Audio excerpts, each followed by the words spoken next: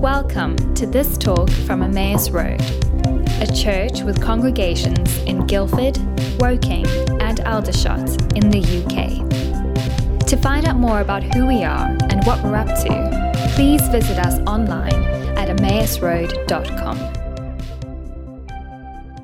Amen. Amen. Thanks, Mike. Such a treat to be in the studio with Mike and Jazz, socially distanced. What legends they are. So it's Pentecost Sunday this morning, and what I'm going to do to start with is I'm going to read a passage from Acts chapter 2 for you. So you ready? This is Acts chapter 2, verses 1 to 12. When the day of Pentecost came, they were all together in one place. Suddenly, a sound like the blowing of a violent wind came from heaven and filled the whole house where they were sitting. They saw what seemed to be tongues of fire that separated and came to rest on each of them. All of them were filled with the Holy Spirit and began to speak in other tongues as the Spirit enabled them. Now they were staying in Jerusalem, God-fearing Jews from every nation under heaven. When they heard this sound, a crowd came together in bewilderment because each one of them heard their own language being spoken. Utterly amazed, they asked, "Aren't all these who are speaking Galileans? Then how is it that each of us hears them in our own native language? Parthians, Medes, Elamites, residents of Mesopotamia, Judea and Cappadocia, Pontus and Asia, Phrygia and Pamphylia, Egypt and parts of Libya near Cyrene, visitors from Rome, both Jews and converts to Judaism, Cretans and Arabs. We hear them declaring the oneness of God in our own languages." Amazed and perplexed, they asked each other, "What does this mean?" Well, today is Pentecost, and I know that in some senses every day is Pentecost because we can all be filled with the Holy Spirit at any place, anywhere, anytime. But part of the way that we're wired is to remember, to mark occasions, whether it's Mike's birthday next weekend, but we mark things to remind us, to retell the story, because in doing so we're reminded that we're not just bystanders, but we're invited in to be part of the story, the big story. And Pentecost Sunday is a Sunday when, together with millions of people all across the world, we remember that moment when the Spirit of God was poured out on the people of God and the church was born. All of them were filled with the Holy Spirit, it says. All of them. I believe that everyone, everywhere, can encounter the Holy Spirit wherever they are.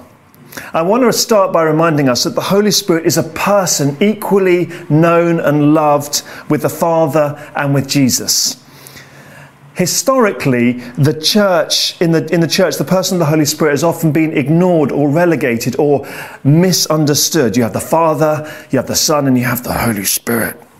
And at chapel, when I was at school, I went to school and we had chapel 3 times a week, and we talked about the Father, the Son, and the Holy Ghost. I wasn't sure I liked the idea of the Holy Ghost, and I wasn't sure I wanted to be filled with the Holy Ghost because of the ideas that it conjured up.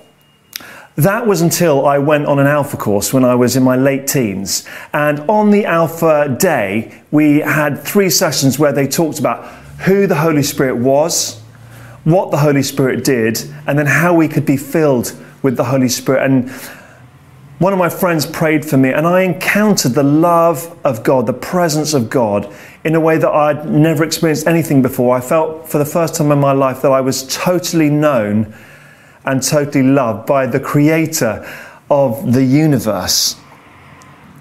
In the Bible, we see that the Holy Spirit is distinct. In Romans 8:27, we're reminded that he has a mind and intelligence. In 1 Corinthians 12:11, we're reminded that he has a will. He's the one who sees endless possibilities and is supremely creative. In Acts 11 verse 12 and 13 verse 2, we're reminded that he speaks to people. In Romans 15:30 and Ephesians 4:30 and Hebrews 10:29, we're reminded that he has emotions. Supremely, he is love in the most personal way. He's at work today all across the world. We read in the Bible that people are filled with the Spirit, and actually there are 3 ways that we can be filled with the Holy Spirit, that people are filled with the Holy Spirit. And this is the bit where you get an ancient Greek lesson. That's right, emmausroad.com, you get a live Greek lesson. Well, I say you're going to hear 3 Greek words, so are you ready for them? These explain the different ways that we can be filled with the Holy Spirit. So there are times when we have a conscious experience of God's power, a bit like we've read in, well, exactly like we've read in the story in Acts. And the Greek word for that is eplethesan. And that is this conscious filling of the Holy Spirit in a moment where you are filled. Then there's the constant quality of someone who is filled with the Holy Spirit. Kind of like the work of God forming our Christian character. And we see Stephen as an example of that. It talks about Stephen full of the Holy Spirit. And the word we read there is pleres, this filled with the Holy Spirit. And then finally there's filled, and that's when we're inspired to speak particular words at particular times, at particular moments for particular things. A bit like Peter when he's testifying before the Sanhedrin in Acts chapter 4 verse 8. And the word there is plethys.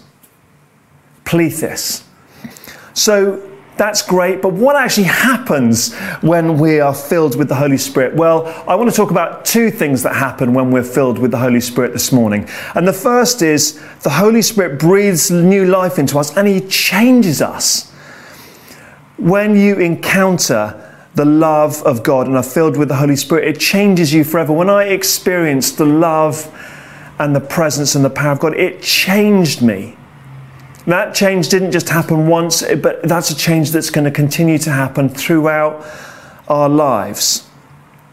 In 1 Samuel 10 verse 6, it says this, "The Spirit of the Lord will come powerfully upon you and you'll prophesy with them and you'll be changed into a different person." Now don't worry if you're sat here thinking, well, I'm not sure I want to be changed into a different person. Fear not, you are not going to have a personality transplant. But what it means is the good becomes better and the worse begins to be changed and chipped away at over the course of a lifetime. It's like we begin to become the people that we long to be, with the sun on our face and the wind on our backs, so to speak. We become the best, we begin to become the best versions of ourselves when God begins to work in us and change us and transform us and make us new. And Paul describes this brilliantly in the book of Ephesians in chapter 5. He says the fruit of the Spirit, in other words, the mark of the Holy Spirit's work in our lives, is love, joy, peace, patience, kindness, goodness, faithfulness, gentleness, and self-control. I don't know about you, but I want to have more of all of those things in my lives. And that is what happens when he begins to change us. Just as he breathed on Adam, Adam was lifeless, and then the Spirit of God breathed on him and he came alive. Well, that's what happens to us. We begin to become alive. We begin to change. We begin to become the people that we long to be. So I've got a friend called Michael Emmett, and he was involved for many years in the criminal underworld.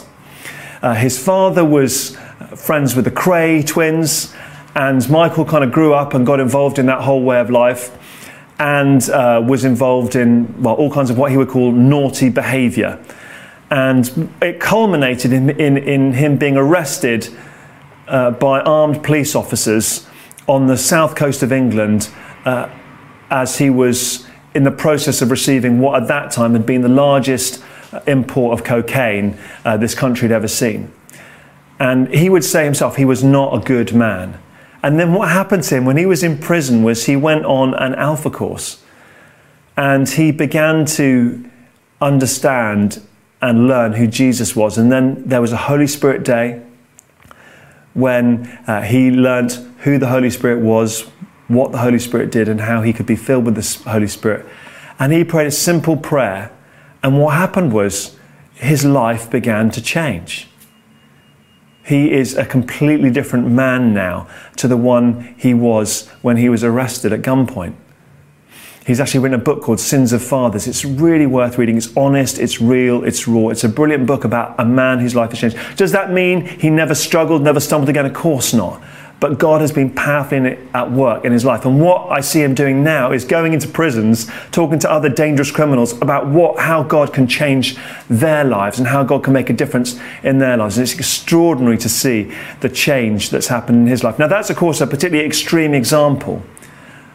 But God is changing. Once we're filled with the Holy Spirit, he begins to change and transform us. My former boss used to say, Bill, you have been changed, you are being changed, and you will be changed. And that is so encouraging, this work of God changing us and bringing us to life and making us new.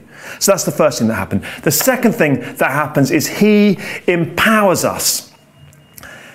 When I was doing my degree in theology, I had a friend from North America called Hamilton, and he spoke with a very slow drawl, deep south of America accent. Amazing, lovely man. He was a trial lawyer, had been a trial lawyer, and he used to come into college looking really, really dishevelled and frankly a little unclean, dare I say it.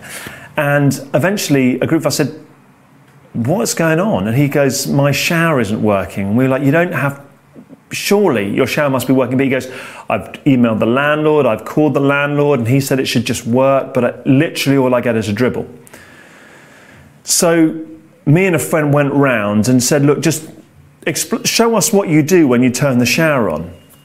And so he turned it on, and it really was like a trickle. You'd have to stand under it and sort of rotate round for a very long time to even get, remotely wet. And he said, see what I mean?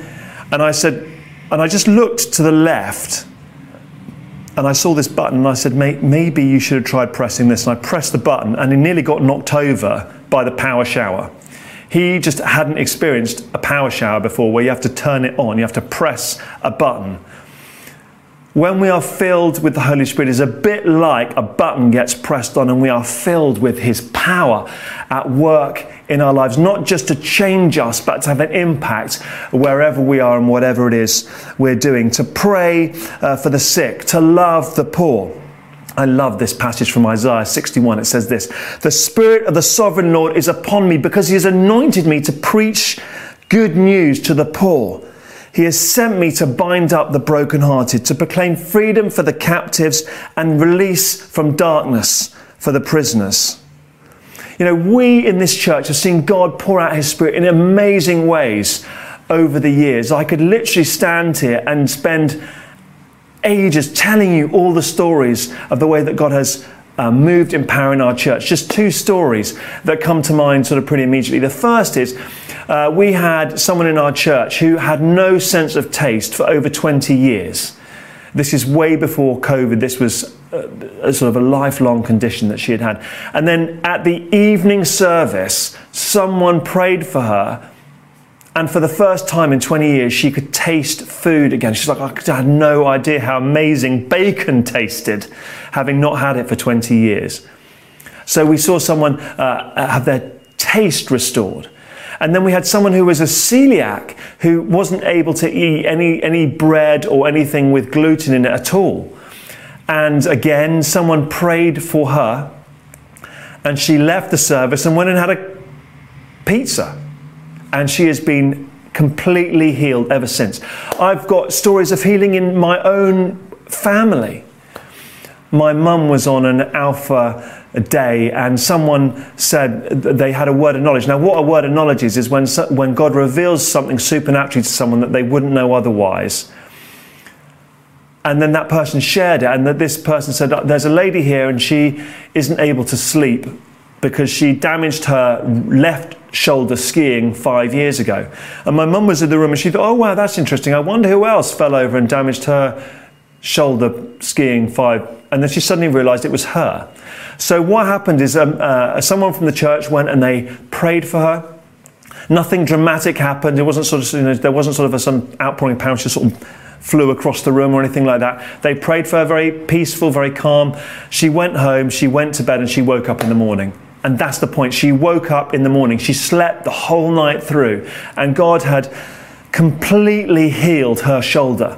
And it was at that point that she realized, God is real. He knows me and he loves me. And that made that was a turning point in her life. That is the moment where she began her journey towards faith. Nikki, my wife, struggled with bulimia for a number of years. And then someone in our church, previous church, prayed for her. And she was instantly healed of bulimia. Now, I recognize that is not everybody's story. And for some of us, that is a struggle, an ongoing struggle. But that is Nikki's story. God completely healed her of this eating disorder. God is powerfully at work, and he wants to move supernaturally. Now, if you're interested in the gifts of the Spirit, he pours out and he gives us gifts of the Spirit. We read about prophesying earlier on. We did a whole series called Supernatural where we looked at the gifts of the Spirit. And I really want to encourage you to go onto our church website, to look at the teaching series, look at the Supernatural series. And there is a whole series of talks there that unpack what the gifts of the Holy Spirit look like, the spiritual gifts of the Holy Spirit look like. But the Holy Spirit is also poured out not just to do supernatural work, which is often what we think about at Pentecost, but also to empower us to make change in our families, in our communities, in our towns, in our cities, and in the nations. One of my favourite stories ever, actually, is every year we do a back to school day where we give school uniform to children who wouldn't otherwise get new school uniform. We used to give them haircuts and we'd buy them new shoes. And my favourite story is this little boy running out, who'd been on our back to school programme, running out of Clark's on Guildford High Street, waving a shoebox above his head and saying, "I've got new shoes." Brand spanking new, Velcro fastening school shoes. For the first time in his life, he didn't have second, third, fourth pre-loved shoes. He had a brand spanking new pair of shoes. And the difference that made in his life, at that moment, he knew that God knew him and loved him and wanted to give him something practical. I love the stories of the lives that are being changed through the Lighthouse, which is why we are so desperate to have a lighthouse in Guildford so we can begin to have a real impact on those who are most in need in this town. That's why we're so excited to see what Matt and Path are doing in Aldershot, a new church being planted so that we can see change happening there. To bring hope that we have never needed hope more than we do at the moment, particularly coming out of this pandemic. Many of you will know Robert Louis Stevenson. He wrote Treasure Island and he wrote Kidnapped. He's one of my favourite writers. I used to read his books all the time as a child. And what many people don't know is as a child and as a young man, he was very ill and spent much of his time bedridden. And this one evening, his nurse couldn't find him. She searched everywhere and eventually she found him with his hands and his face pressed against a cold window, mesmerised by what he saw outside. And it was a gaslighter going around lighting street lights in the dark. And he said, "Look, see, there's a man poking holes in the darkness." When we are filled with the Holy Spirit, God transforms us and he empowers us not just to poke holes in the darkness, but to punch smacking great holes in the darkness, to bring hope where there isn't, to bring life where there isn't, to see the blind see, the deaf hear, the lame walk, and the dead rise. That is what happens at Pentecost. So what I'm going to do now is I'm going to pray that God pour, wherever you are, whether you're at home, whether you're watching this with friends and family, that God would pour out his Spirit. He would give you more of himself, that he would continue to work in you, to change you, to make you more like him, and then to embolden you to go and reveal the love and the power of God to those around you.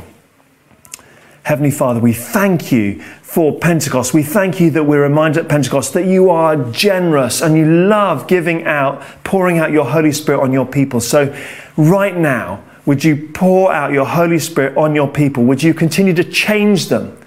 And would you fill them with power? So whether it's through the gifts of the Spirit or whether it's through practical acts of love and service, we would see our friends and our family and our communities and our towns and our cities and our nations transformed by you. In Jesus' name, amen.